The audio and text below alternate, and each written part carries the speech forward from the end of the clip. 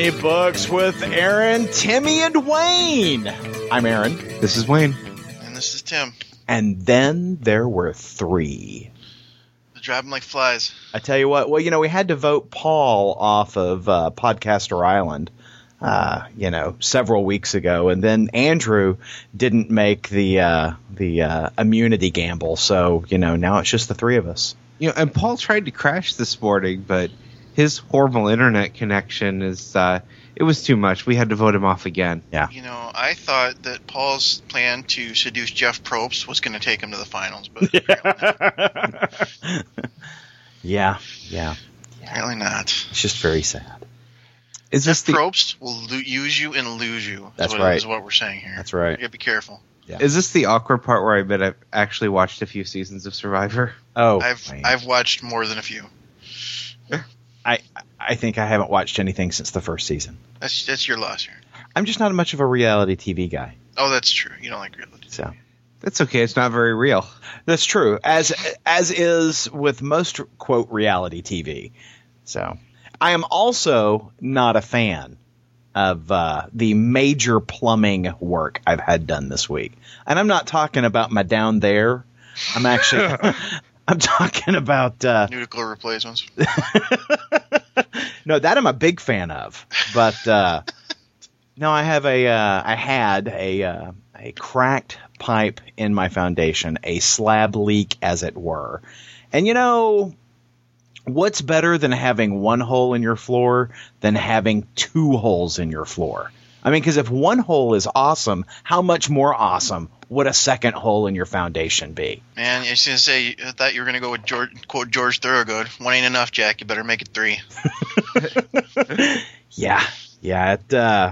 They came with the jackhammer and, drilled up my floor. And they said, oh, yeah, we got to get in your kitchen, too. Bastards. On the show outline, you have typed out Plumageddon. Uh-huh. Yeah. I totally misread that when I first read it, and I thought it said Plumpageddon. Thought I was going to talk about fat chicks. Yeah, that's what I was expecting at first. And then I realized, oh no, plumbing. This is his horrible plumbing week. Yeah. Chicas Locas went a different direction. Chicas Plumpas. I am sure that's correct Spanish. So they drilled up my floor, and of course it all happens in the floor that I want to keep. Every other flooring in the home is coming up as part of our remodel, but the Spanish tile that I love so dearly has two big holes in it. So yay. And what I really enjoyed was that when he told me, oh, you know what? This is down in one of your beams. And I'm like, well, what does that mean? He says, well, you've got deeper areas in your foundation that support the load-bearing walls, and the pipe's in one of those. So we're looking at about a 4-hour jackhammer here. Oh. I'm like, God damn you. I feel your pain, Aaron. We had the plumbers out this week, and they were looking at a leak we have in the shower. Uh-huh. And as he's looking at it, he basically takes one look at the part. It's like, wow, I've never seen this part before. It's so old. We'll have to rip the entire thing out. Take the wall out, replace all the plumbing, and then they looked at another leak that we have, a valve we have outside. Like, oh yeah, we'll have to go into the foundation for that one. Oh, sorry, man. Sorry. And that, folks, is why I rent. Yeah. It's the downside to having a house that was built in the 50s. Yeah. It's all painful and hurty. That's what it is. It's painful and hurty. So, now there is the pipe is repaired, my sink drains, but now the pipe's clean, Aaron? The pipes are clean. Yes! But, the thing now is that there's this nice veneer of concrete dust across everything in my house.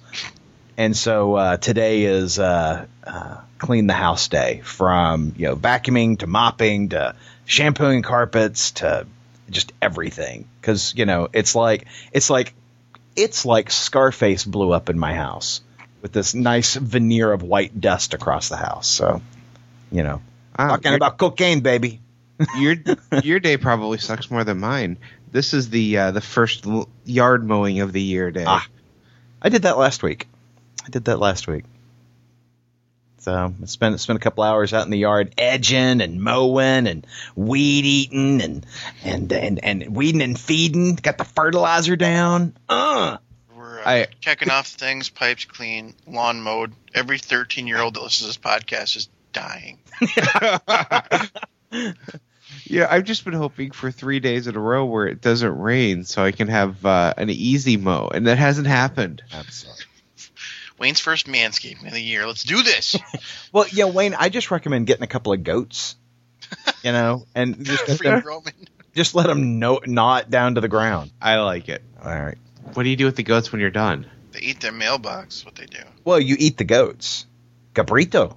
It's good stuff. You can milk the goats. Well, if you have the right kind of goats, like lady goats. If you have boy goats, you really don't want to milk that thing. No, yeah, it's not gonna go well. Yeah. But, you can have meat goats and milk goats. I'm not sure what the cost analysis on this is. Oh, it's good, I'm sure. I mean, you got lots of goat farmers, so I'm sure it's good. He's saving money and paying the neighbor kid to mow his yard, right? Because he's got a goat. And then once the goat's done his business, you eat the goat. We are changing the theme of this podcast from comic books to goats. Hello, welcome to Goats with Aaron, Tim, and Wayne. No. We can't change it to goats without Paul here. Paul has that special place for goats. That's true. Our goats have that special place for him. I'm not sure which way it goes. Well, Paul is all about livestock, and farm animals. If we change a show about goats, I'm changing my name to the kid. All right? It's Goat Talk. The Goat Cast. I like it. The Goat Cast. Billy the Goat Cast. We'll work on the title. Ekis, we need some artwork from you for that. I may be sleeping in on Saturdays. So, Tim, talk to us about your goat experience today. What's new in goats? The ag futures are up. I'm out. That was it. I looked that up for you. That was my contribution.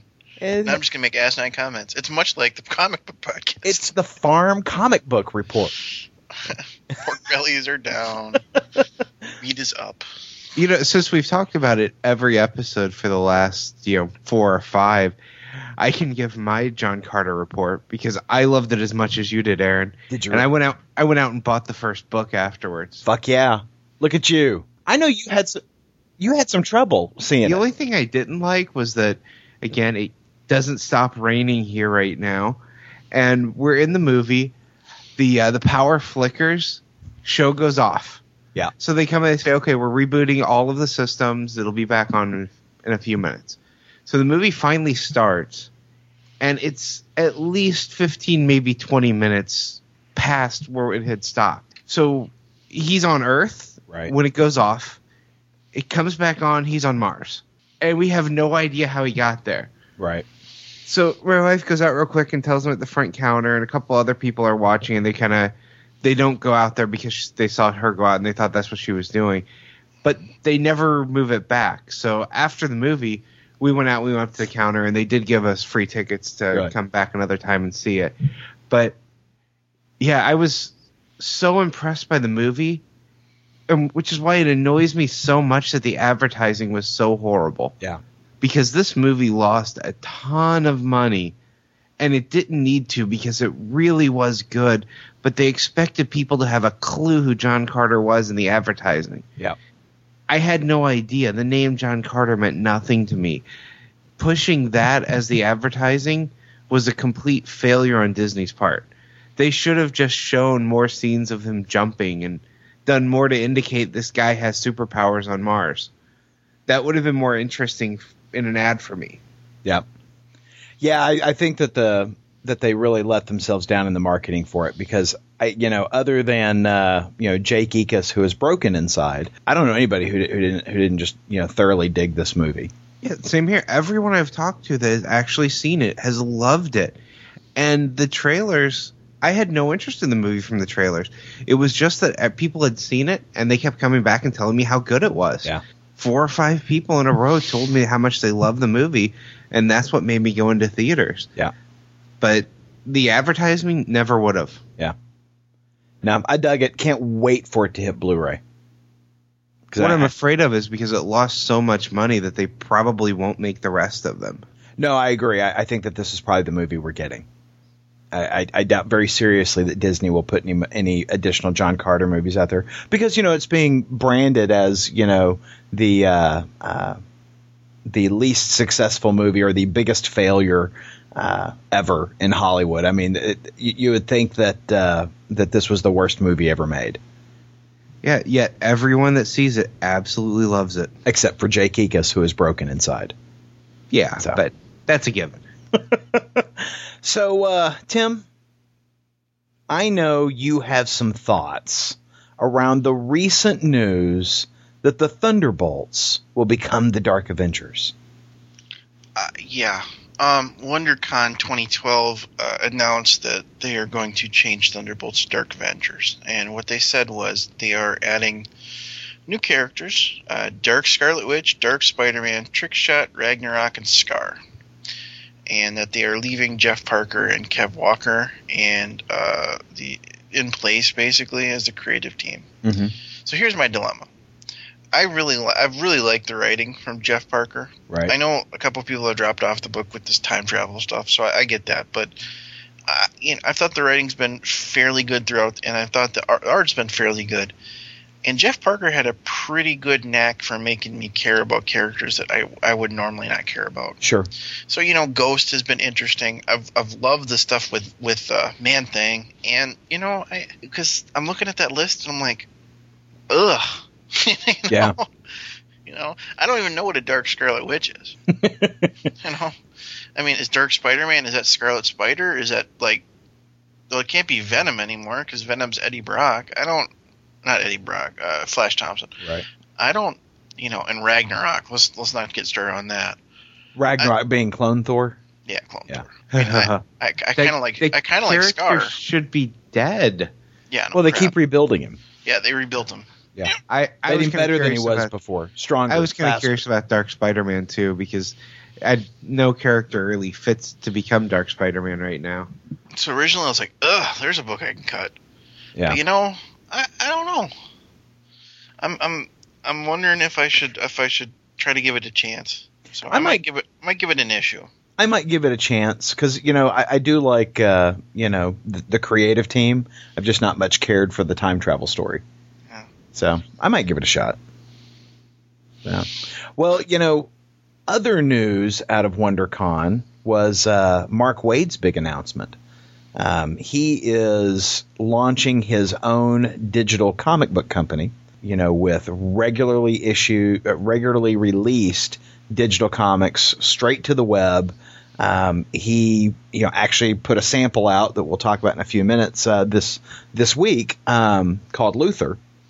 But, he made some comments about the future of comic books and said, digital's really where it's at. Digital is where you're going to, bring more people into the hobby.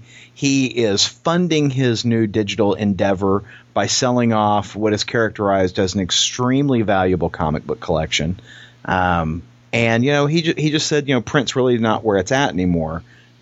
You've really got to have a digital window. But, of course, people on the internet, being as they are, have responded harshly in many circumstances to Mark, and calling him a traitor, that he is betraying the retailers who have supported him for so long, that he's turned his back on comics, and that Mark Waid is a bad man. Mark Waid is going against the comic book stores and the industry as it's always been. He's a bad man. There we go. Yeah. Much So better. what'd you guys think about the big Mark Waid crisis this week? Crisis of the Infinite Waids. I don't see why it's a controversy at all, other than a lot of comic shop owners are just clueless about the direction of the industry. The guy didn't say he wasn't going to do any more print comics, and he obviously is still doing print comics with various companies. He just is moving off into digital to try to prepare for the next wave of the future. And if he didn't, he would be stupid. Digital is obviously the next big frontier for comics, and Mark Waid's an entrepreneurial kind of guy. He He has worked in, not just at Marvel and DC, but, he was also over at CrossGen for a time, was the, publisher over at Boom. The guy's got his hand in it. And, I think he's smart to do this. I think, go ahead and cut yourself a big piece of the pie right now in digital comics. And if you can bring digital comics, to the masses successfully, I think you can really have a success there. As the nonconformist in this argument, I don't see the argument either. The guy does regular comic books. If he wants to do a side project where all he does is digital, I don't think that's going to kill anything. Because I think Marvel and DC have kind of set the tone as to what they're going to try to do, right? Which is both, basically. Yeah, and I don't see print comics dying off too fast if you guys are right and they do go that way. Yeah, I think they'll be around for a while. So I can see where people might be concerned, but Mark Waid being the death messiah basically for all these people being worried about it, it's like I don't really see it. Yeah, I'm just surprised at. I mean, when you look at what the work Mark Waid has done and the extreme catalog of work he's got behind his name, Mark Waid's done Kingdom Come. He's done, and I can go ahead and correct myself. Right now, over last week, he did Tower of Babel. I erroneously stated that Grant Morrison wrote Tower of Babel. He wrote Tower of Babel, which Justice League Doom was based on. Mark Waid, that makes more sense because I was last week when you mentioned, I'm like, how could Grant Morrison have wrote such an incredible story? Oh, he didn't. Mark Waid did. Okay, yeah, my world is fixed now. That's 100 Lashes with a rolled up X Factor book. Yeah, Aaron. Yeah, I'm sorry. Yeah. I'm sorry. It's all right. But Mark Waid is a tremendous talent, and if you've ever met him, he's a good guy. He is he provides thought-provoking stories, and he's actually someone who's kind of driving the industry. He is leading the industry in certain areas. Well, he's friend of the podcast, Mark Waid, too, isn't he?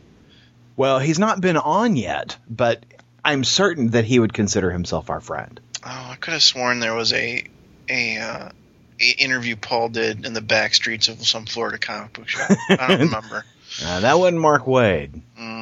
Rolling out of all of this excitement from the Mark Waid debacle this week, the Mark Waid crisis, if you will, is his new webcomic, Luther, which Wayne and I both read.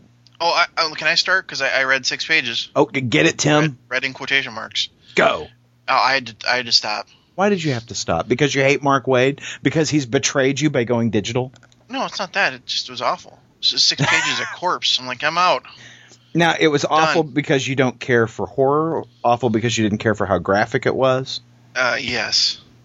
I've been dipping my toe in the horror genre somewhat. In horror light, basically. So I can handle a little bit of that, but it was just like page 1, page 2, page 3, page 6. I'm like, no, I'm done now. Well, here's the first thing to mention about it. Yes, it was 6 pages of zombie corpse, but it was not actually like 6. It wouldn't have worked in print. I'll put it that way. What I really was impressed by was Mark Waid took advantage of this being a digital format to create the appearance of a moving comic. Right. So you would have page 1, for example, would have one panel. You click to the next page, and then the rest of the picture comes into frame. Mm-hmm. So it's like you're being guided through the story. It's like panels are appearing. You get to see the panel, and then you get to see the dialogue as people say it pop up to give you a more interactive read to it. This, I think, is where the experimentation really comes in, because he didn't just make a PDF comic. Right. He didn't just make a web comic. He made an actual interactive comic. Yeah, he truly wrote for the medium. It's as opposed to flipping pages, you're scrolling from panel to panel, and you can really kind of imagine it in the Comixology guided view. Now what we got was a PDF, but like on the fourth panel, There is the panel is about a third occupied by the guy shoveling part of a zombie corpse into the back of the truck. And then when it moves to the next, the rest of the screen is populated with the body going into the truck. So there's a real sense of movement and motion in the comic itself. You'll have a page with, the guy looking at the scene, and then the next page, the, text populates. I think it's a fantastic way to write for this medium, and like I said, it really does give you that sense of energy, that sense of movement. I think it's very successful. Yeah, I was very impressed by that. I mean, you get to see, as Tim mentioned, the first 6 pages is a corpse laying there, but it's all different. You see the face, then you see the corpse, then you see a shovel and a foot come in. Mm-hmm. I mean, I really liked how he did that. It was very impressive. Like you said, he was writing for the media. It's a quick read, partially because even though it's 33 pages, a lot of those are the same page, just being revealed piece by piece. Yeah, it's really 33 panels. It's a short story. And the great thing is it's free. And I'll put a link in the show notes so if you're interested, you can go see it. I think if they're going to bring this kind of quality to their digital publishing house, I think they're going to be very successfly. I think people will respond to this, particularly if they're utilizing some kind of guided view technology similar to Comixology. I can really see that working well in a viewer like that. Yeah. So for the story itself, I absolutely love this. I mean, I'll admit I'm on a bit of a zombie kick right now, especially because of the finale of Walking Dead. Oh, yeah. The story I thought was great. It was a nice, chilling one-shot story. It's not issue 1 of a long series. It really is just a short story that has an ending. Right. I thought the story was chilling. Yeah, I thought the story was a short story. It just kind of punches you in the gut. As short stories are wont to do. I thought it was a nicely told story. I thought that it was well illustrated, and I think that it was written perfectly for the digital medium. So I dug it. I can't wait. I'm excited about what Mark Waid's going to do. So head on over to markwaid.com. That's MarkWaid.com, and download your free copy of Luther. It was pretty awesome. And join the Harbingers of Doom. Especially you, Paul, now that you're on with us. Yeah. Because I know how much you love horror. I think you will really enjoy this book because it was a great short story. This is really not the place to talk about how Paul loves horrors. It really. It's kind of awkward. Is there really a place for that, though? Well, I just want us to keep the goat cast, clean. This isn't the normal Paula Ponte, F this, F that, F me. The kid doesn't abide by the explicit tag, boys. That's right. True. So, Paul, you got to keep it clean here. Last week. I heard last week's episode, and I heard a couple of F-bombs. We were all talking about you, though. Well, that's true. We're trying to cover for you. It's really just, fucking Paul, Yeah, see? And in that context, it's appropriate. But only in that context. Yeah. Well, I assume you've got a good excuse for being tardy to today's episode.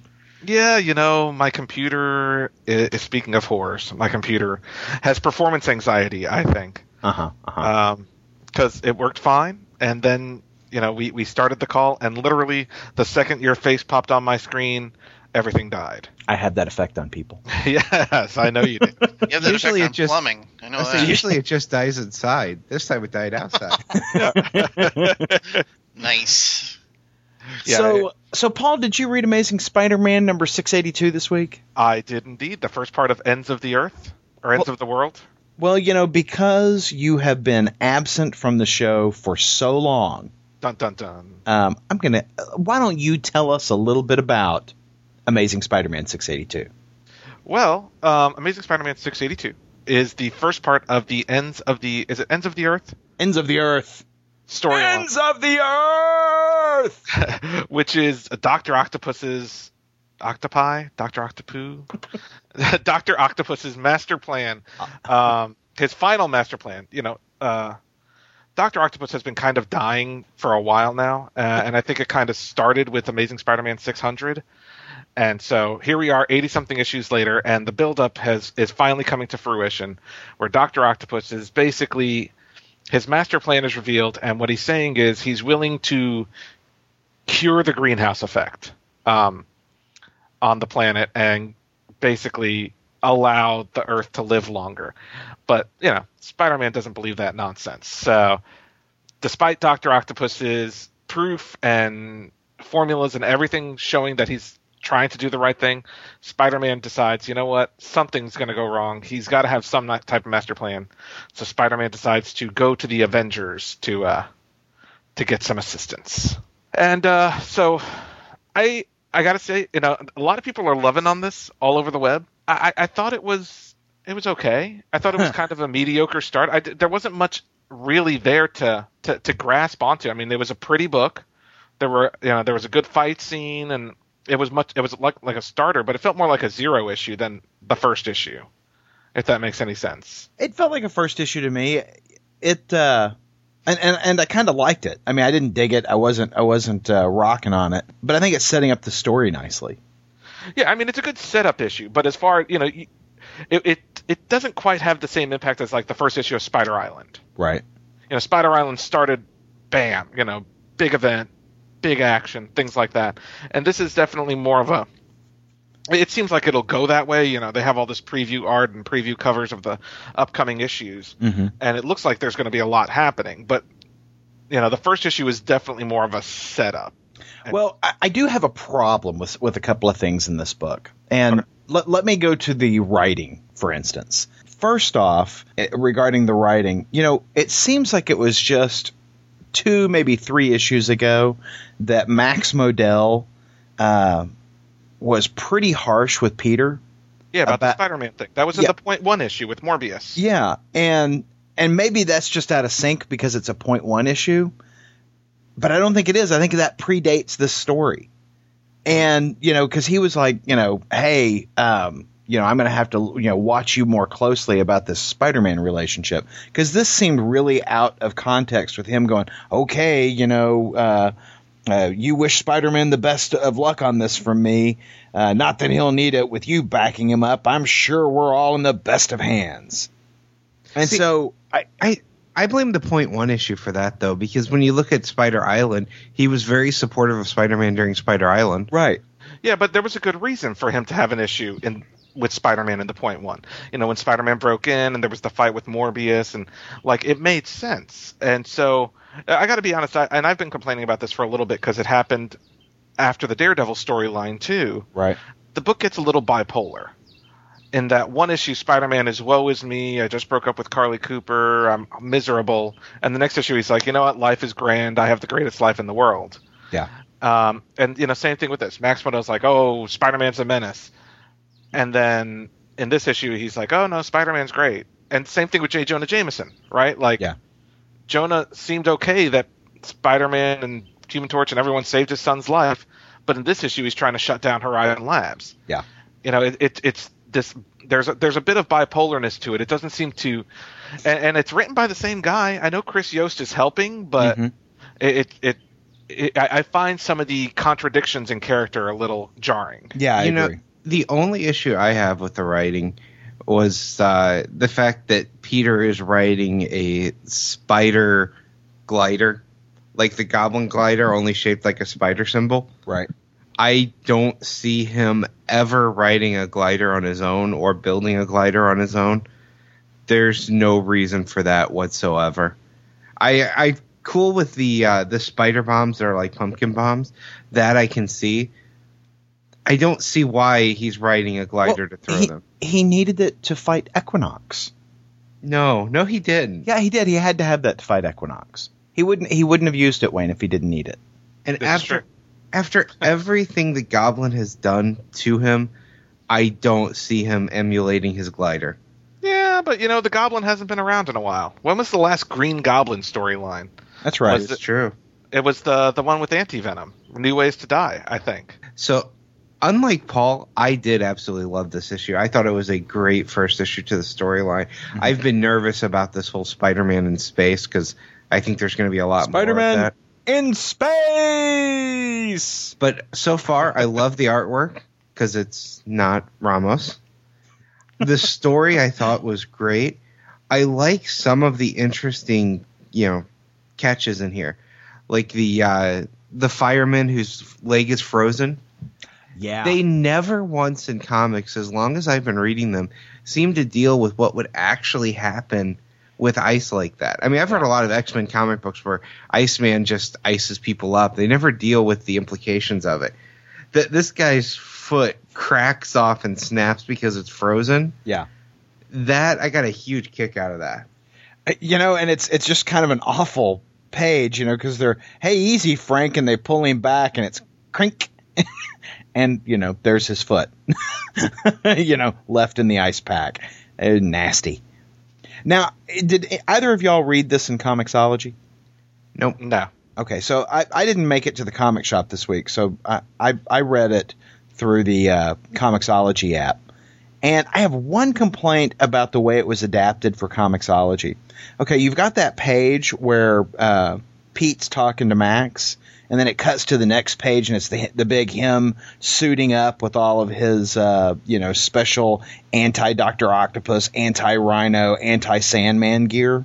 And so you've got, the overall page is Peter going through each one of those boxes, and then you've got all these panel insets of him putting on the jacket, putting on the gloves, stocking up his utility belt and putting on his boots and whatnot. Well, in the guided view, it goes from that last panel with Pete and Max Modell, and then you hit the next panel, and it guides you over to just Peter with the narrative saying, we can't let this go, not this time, the stakes are too high. And it only takes you to one of those little inset panels, of him putting on the helmet. It doesn't take you to each one of those individual panels, which I think would have been great for the guided view. And I was just like, wow, what a missed opportunity on that. Yeah, I have to say, I don't care for him changing costumes so frequently. I don't care for this costume. But I do love the idea that as he's had free time at the lab, he has a box devoted to each one of these villains. Mm-hmm. Because that's the kind of thing I would expect Peter Parker to do. Take the time to think about, okay, next time I fight the Rhino, what am I going to do? I've got a lab full of resources to make something to prepare for him. So I like that those boxes existed and that he had stuff already ready to go. Right. So, Wayne, what I hear you saying is that Peter Parker has a secret lab in Modell Industries and then a super secret lab behind his secret lab where he stores his anti-villain gear. It's not really a lab. It's a super secret storage room that's connected to the super secret lab. Mm-hmm. Dan Slott's listening to Knights of Rainsborough meetings. Yeah, but Spider-Man doesn't have minions, so yet. Yeah, I think they're setting Uatu up to be his minion. Hey, Spider-Man is jumping around and making corny jokes. Are they trying to rip me off? Could be. Yeah, something like that. Could be. Well, anything else to say on Amazing Spider-Man 682? Actually, yeah. Before we go, I do want to talk about the Caselli art. Yes. Stefano Caselli art, because I think it's gorgeous. Yeah. Now, I do, based on what I've seen as far as the upcoming issues, though, he's not going to be the artist for the entire arc, which kind of sucks. I wish they had given him enough headway to be the artist consistently, because when it collects in trade, it'd be nice to have one consistent artist on the storyline like there is with Spider Island. Yeah. Yeah, it's bad enough having issue by issue, not knowing if I'm going to love or hate the art. But once you got a great point there, Paul. When I'm reading a trade and the art switches in the middle of the story, that's far more jarring than issue by issue. And I like Humberto Ramos, who's the artist on the second half of the arc, by the way. But his art style is very different. Yes, it is. This art style here is good, and then there's him. So as you'll notice, we haven't talked about any DC books this week yet. And I think it's because how many of you guys are still in the New 52? I am. I mean, I bought Justice League, I bought Supergirl, I bought Catwoman. Yeah, I think Wayne and I are still in the New 52 for the most part. But I know Aaron's pretty much almost entirely out of it other than Batman and Robin. Yeah. And the Shade. which really isn't a New 52 book. Sure. You should have bought Justice League, Aaron. Just saying, Shazam. Yeah. It's the backup story, and that is one thing that I think the New 52 is doing very well. Their backup stories are better than the regular stories in some of these books. Yeah, because I'm going to go on record and say Justice League number 7 sucked. The backup story was good. But Shazam was awesome. Yeah. But so one of the things we were contemplating is, what if we were writing the next New 52 book? And if there was the third wave, per se, what book would we contribute to that third wave? So, Aaron, you sound like you have an idea. I have a general idea. And I'll answer you two ways. One is that I think I would start something new. Part of the problem for me as a reader in the New 52 is they're going through and they're just retreading a lot of their characters. And they're telling stories that, I've already read, and I think that really the place that they're not doing that so much is over in the Batman books, because they've let Batman retain so much of his background. Mm-hmm. But, and so thus I'm reading Batman and Robin. And, I only dropped off the other Batman books because I was having trouble keeping stories straight. I didn't drop off of them because they weren't good. I was just like, let me pick my favorite Batman book, which is Batman and Robin, and I'll stick with that. I think the Batman books are pretty successful in terms of quality and telling original stories. I don't get that from the other New 52 books. So if I was responsible for writing a New 52 book, I would have original characters. I would have something that for folks who are already in comics can read, and it be a fresh start for them. It can be a fresh beginning with a new character, as opposed to, hey, let's tell Superman's origin again, and hey, this time let's make him a dick. I really don't want to read that story. And that's kind of been my issue with the New 52. Now, if I was going to go through and take an established character, a character that's already existent within the DC catalog, I think that I would go and visit the Milestone characters again. I would steer away from Static, just because of the debacle, the colossal failure that has been the Static relaunch, and I would probably go to something like Icon or perhaps Blood Syndicate, and update those books. I really would like to see Milestone fully integrated into the DC universe. I would love to see Hardware being a good counterpoint to a rather lame character, Cyborg. And I know that that's probably not a good decision for a publisher to show, hey, look how much cooler this character is over here than the character we've been forcing down your throat for the last couple of years. Boy, have they. Yeah, I mean, I'm just so tired of Cyborg being pushed on me like he's a good character or something. I'd really rather see Hardware.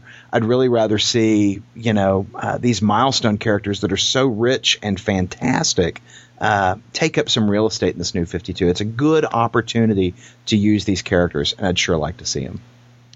See, I would go a completely different direction. I think there's a lot of history in the DCU right now that we don't know.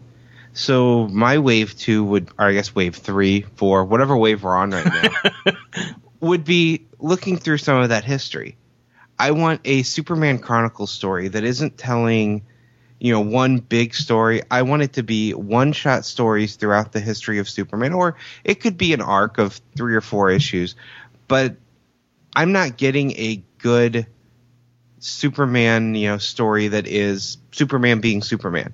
We've got Superman's origin set 5 years in the past, and then we have the modern Superman that was a new story with new villains, which was not very good.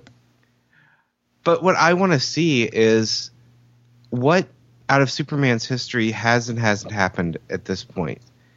I want to see one-off stories of just Superman being Superman, because I'm not getting a good Superman feel from any of the Superman books coming out right now. So I would call it Superman Chronicles and just play through the history.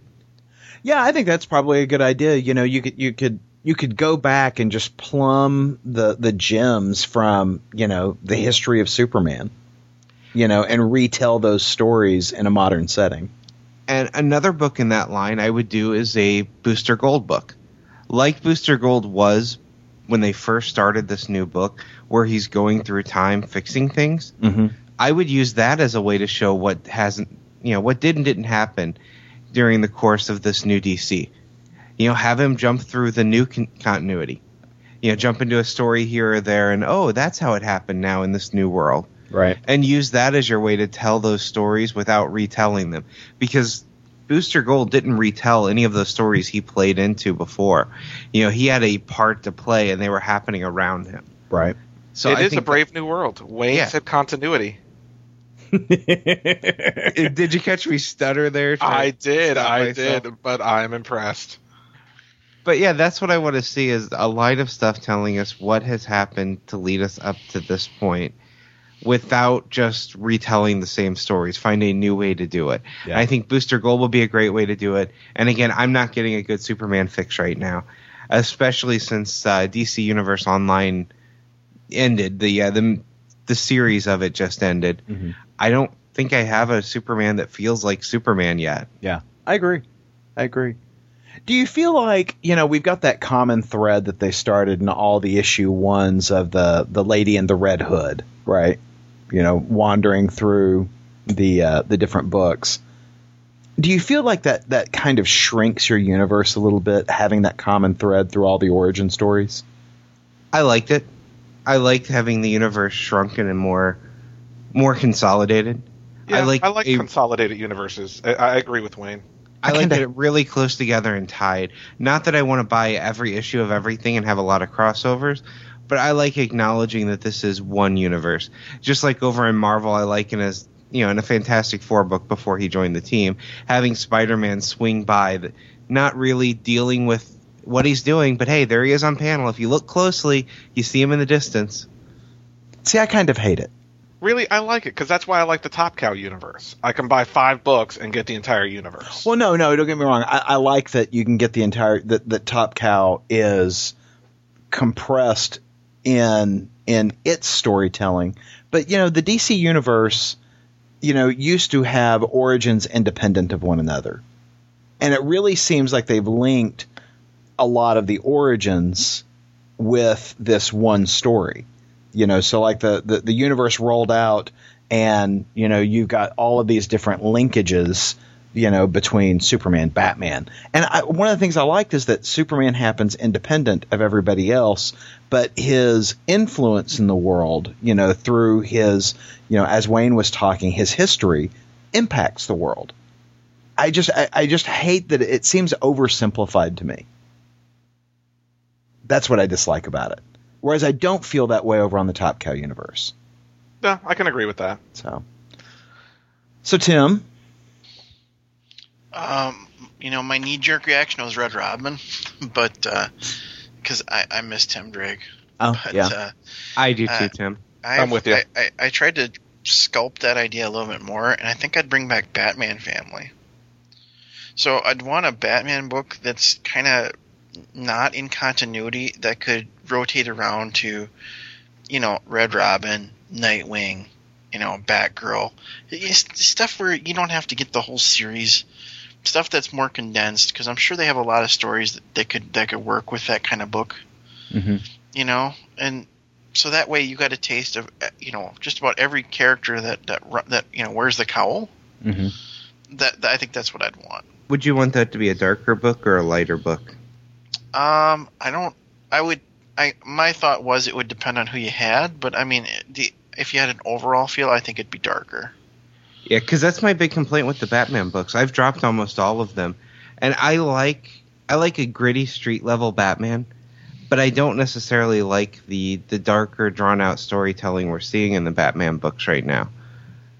It's just too much for me. I want a lighter Batman story. And I do, like I said, I do love the street level stuff, but he doesn't feel quite as street level as he used to. You're making Scott Snyder cry right now. Wayne. Yeah, because I love Scott Snyder's Batman book. I love it. But yeah, I agree with Tim, and in fact, that it's similar to my idea. We had read a couple of months ago a rumor that there would be, I believe it was Nick Spencer, maybe it was Paul Cornell, but someone would be doing a book called The Robins. Oh, yes. That would basically be a team of all the existing they all still exist because everyone's back from the dead now. Right. But you'd have Dick Grayson, Jason Todd, Tim Drake, and Stephanie Brown. Well, I don't know, and who knows if Stephanie Brown's in the New 52, but if she was, that would be cool to see her there too. You need a female. She's in the New 52, but Batman's not willing to talk about it. So. But I think that would be an awesome book. I think it would be awesome to have a book starring the Robins because I got to be honest, I did not care for Teen Titans in the slightest, and like we said, I miss Tim Drake just as much as the rest of you guys. Another character I miss is Connor Kent. Yes, I know there's a Superman book, but that's not Connor Kent. Right. Superboy book, you mean? Yeah, sorry, Superboy book, and that is not Connor Kent at all. And I loved Adventure Comics. Yes, not so much the Superboy series that followed it, but I loved Adventure Comics. I felt it appealed to folks who liked Smallville, and it was genuinely family friendly, all ages friendly. An all ages friendly book that could be enjoyed by everybody, and still have that Smallville feel. Well, and look at that storyline that we're never going to get to see. Where the Simon, I forget what that character's name was. Valentine, maybe? Yeah. Simon Valentine? Yeah, with his Lex Luthor.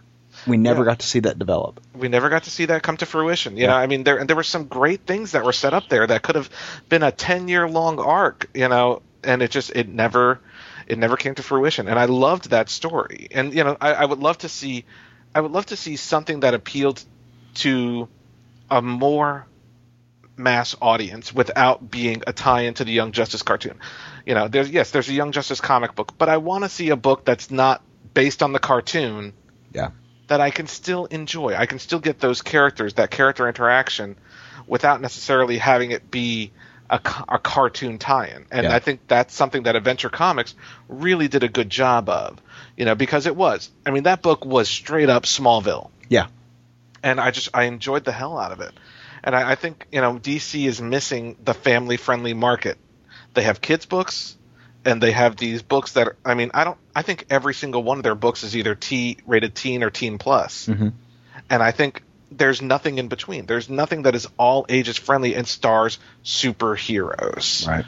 And I think the best place for that would be somewhere in the Superman family or somewhere in the Batman family. Yeah. Neither one have, truly inspiring, stories that I would be willing to give to a kid right now. Well, you guys were talking last week about the new Rocketeer book by Mark Waid and Chris Samnee. Right. Oh, I can't wait for that. Could you imagine a creative team like that on a Superman book? Oh, that'd be fantastic.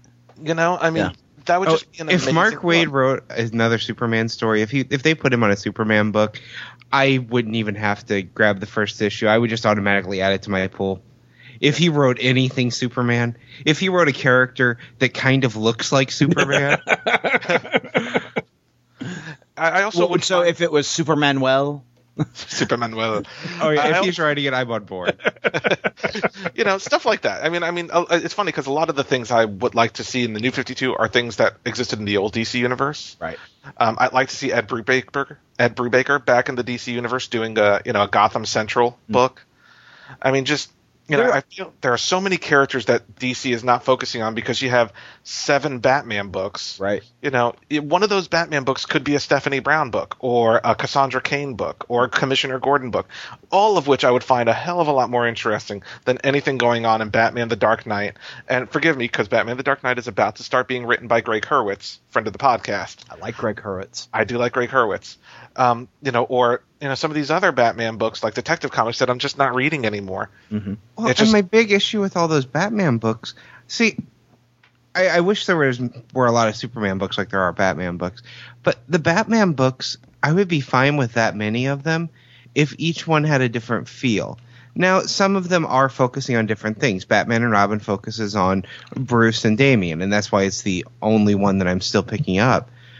But if each one had a different focus as well as a different feel or a different theme, I would be more likely to be picking up more than just the one. But they all feel the same, and it's all a much, much darker Batman than we've read in a while. or at least a darker storytelling of Batman. Yeah, well, and I can see that, and I think what you're looking for, Wayne. I like a dark Batman, but I don't need a dark storytelling. Yeah, well, I think you would enjoy Batman: The Dark Knight, the David Finch, Greg Hurwitz book. Oh, I guess right now it's Paul Jenkins, because that's kind of like a blockbuster Batman, big villain type book. It's not like the Scott Snyder, which is dark and dealing with the Court of Owls, and it's not like Batman and Robin, which is this emotional drama type thing. I think Dark Knight is up your alley. And so, yeah, I guess maybe there's a purpose to all these different Batman books. But what I'm saying is there should be a Batman book out there that is entirely family friendly. And there's not. Because you know what? When I was 9, I was reading Batman. And Batman, yes, there was violence in it. It wasn't as violent as it is now. It wasn't as dark as it is now. And you could still have serious stories without necessarily being that dark. And I think DC's missing that family-friendly market. And they've been missing it the entire time. Since New 52 started, DC's been missing the family-friendly market. I think some of my favorite Batman books were pretty close to the same time frame, around No Man's Land, and then was a Crime War on Crime, the one where Stephanie Brown caused a war between all of the various mobs. No Man's that was War Games, wasn't it? War Games. Yeah. That was the time period I really was enjoying Batman, because this was a down-to-earth, street-level Batman. And those stories they definitely weren't bright, happy stories, but it didn't feel as dark as the stories that are being told now. And the stories themselves aren't really that... It isn't that they're that dark, it's just... Maybe it's a combination of the artist and the writing that they have, but it doesn't feel the same as those stories did to me. And that was the Batman that I really enjoyed. I wish there was just one book that was like that. And I'm not saying, because I do like those books. I do like the Batman books. I don't necessarily care for the Superman books. I'm hopeful for the Keith Giffen run, but I think there's room for that stuff and some other stuff if you trim the fat out of the New 52. I still think there are books in the New 52 that are not necessarily, selling gangbusters, that could be replaced with any of the stuff that we mentioned, a Robin book or a new title or, a milestone character that isn't Static Shock. You know what I'm missing from the DC universe right now? Elseworlds. Yes. I really miss Elseworld stories. Well, and I think we're going to get that with the Earth 2 book. Yeah, I think when Earth 2 starts, it looks a lot like an Elseworlds book. And I'm actually looking forward to that. But I certainly am missing some of those, alternate universe, this never happened, outside of continuity kinds of stories. And I understand that right now they're not wanting to dilute the brand. Mm-hmm. They're wanting to keep folks focused. But, every week I go through and I look at what DC has, and I know this is, playing right up Tim's alley. But, I'll look on Comixology at the stuff that's now $1 less. And I'm just like, God, there's really nothing here I want. I mean, I'm reading Aquaman. I'm reading Batman and Robin. And I'm reading The Shade. And every now and again I'll pick up Animal Man. But, as the story narrows to the Animal Man Swamp Thing crossover, I'm not interested in that. See, I am. But I get that. But, Swamp Thing's never been a character that I'm interested in, so I don't really want to, waste my time picking up the current Swamp Thing. Mm-hmm. There's just not a whole lot that really is holding my attention in the DC universe. And that makes me sad because, DC has some fantastic back issue sales. Like right now they're having their Legion of Superheroes sale. Now I've never been a big Legion guy, but they've got Legion of Three Worlds. The first 3 issues of that are on sale this weekend. Loved Legion of Three Worlds. I want something to grab me over in DC, and nothing's really hitting me right now. Well, Aaron, one thing that's coming out now that I'm kind of excited about is they finally are continuing the Earth 1 books. There's a Batman Earth 1 book that's getting ready to come out. Yes, Superman Earth 1 the original Volume graphic 2. novels. Yep. Mm-hmm. And Superman Earth 1, it was a different type of Superman story, but I really enjoyed it. So I'm excited about these because they are in a different universe. and it's kind of like an Elseworlds story. Mm-hmm. I'm very curious what they're going to do with Batman. I mean, you've got Geoff Johns. Jeff, yeah. Yeah, Geoff Johns is writing the Batman one. Right. I can't wait to see what he does with Batman in that world. And I want to know where they go with Superman after that first one. Plus, it's also the only place where we get a Superman that still has the classic costume, that hasn't given up his underwear on the outside. But, yeah, I think one of the things I'm missing from the New 52, and I know we're kind of harping on this, I'm missing some fun. Mm-hmm. A lot of the books are just straight up serious. There are very few books that are fun. Aquaman is a fun book. Mm-hmm. But even then, I think that'll get serious as they delve into the Who Destroyed Atlantis storyline. I think we need, Marvel has the market on fun books. Books like Thunderbolts and Spider-Man yeah. and Daredevil are all just fun books with good humor, and there's not really anything like that right now in the DC universe. Everything is just so deadly serious. Honestly, I'm not getting my fun from either one of them. I'm going to third party companies. Guys like Boom and Image have more fun books than either of the big two. Yeah, I think they just need to have a little bit more of a playful attitude. Not everything needs to be so serious. And I think a Robin's book would those different characters in that dichotomy, the way that Tim Drake and Damian Wayne interact, that would priceless moments. But we'll see, because I'm sure there'll be a Wave 3 sometime later this year, Mm-hmm. And Wave 2 has yet to start. I think that starts in what, May? April or May, yeah. Yeah, April or May. So we're getting Batman Incorporated, Dial H for Hero, the Earth 2 book. Power Girl and Huntress. So we'll see what's in there. Yeah. I really hope Dial H for Hero is the fun book. It's going to suck. But I like the last series so much. I hated the last series so much. But I'm looking forward to the GI combat with the dinosaurs in World War II storyline. That's going to be cool. Yeah. So, well, I'm glad I was able to make it for the last 5 minutes of this podcast.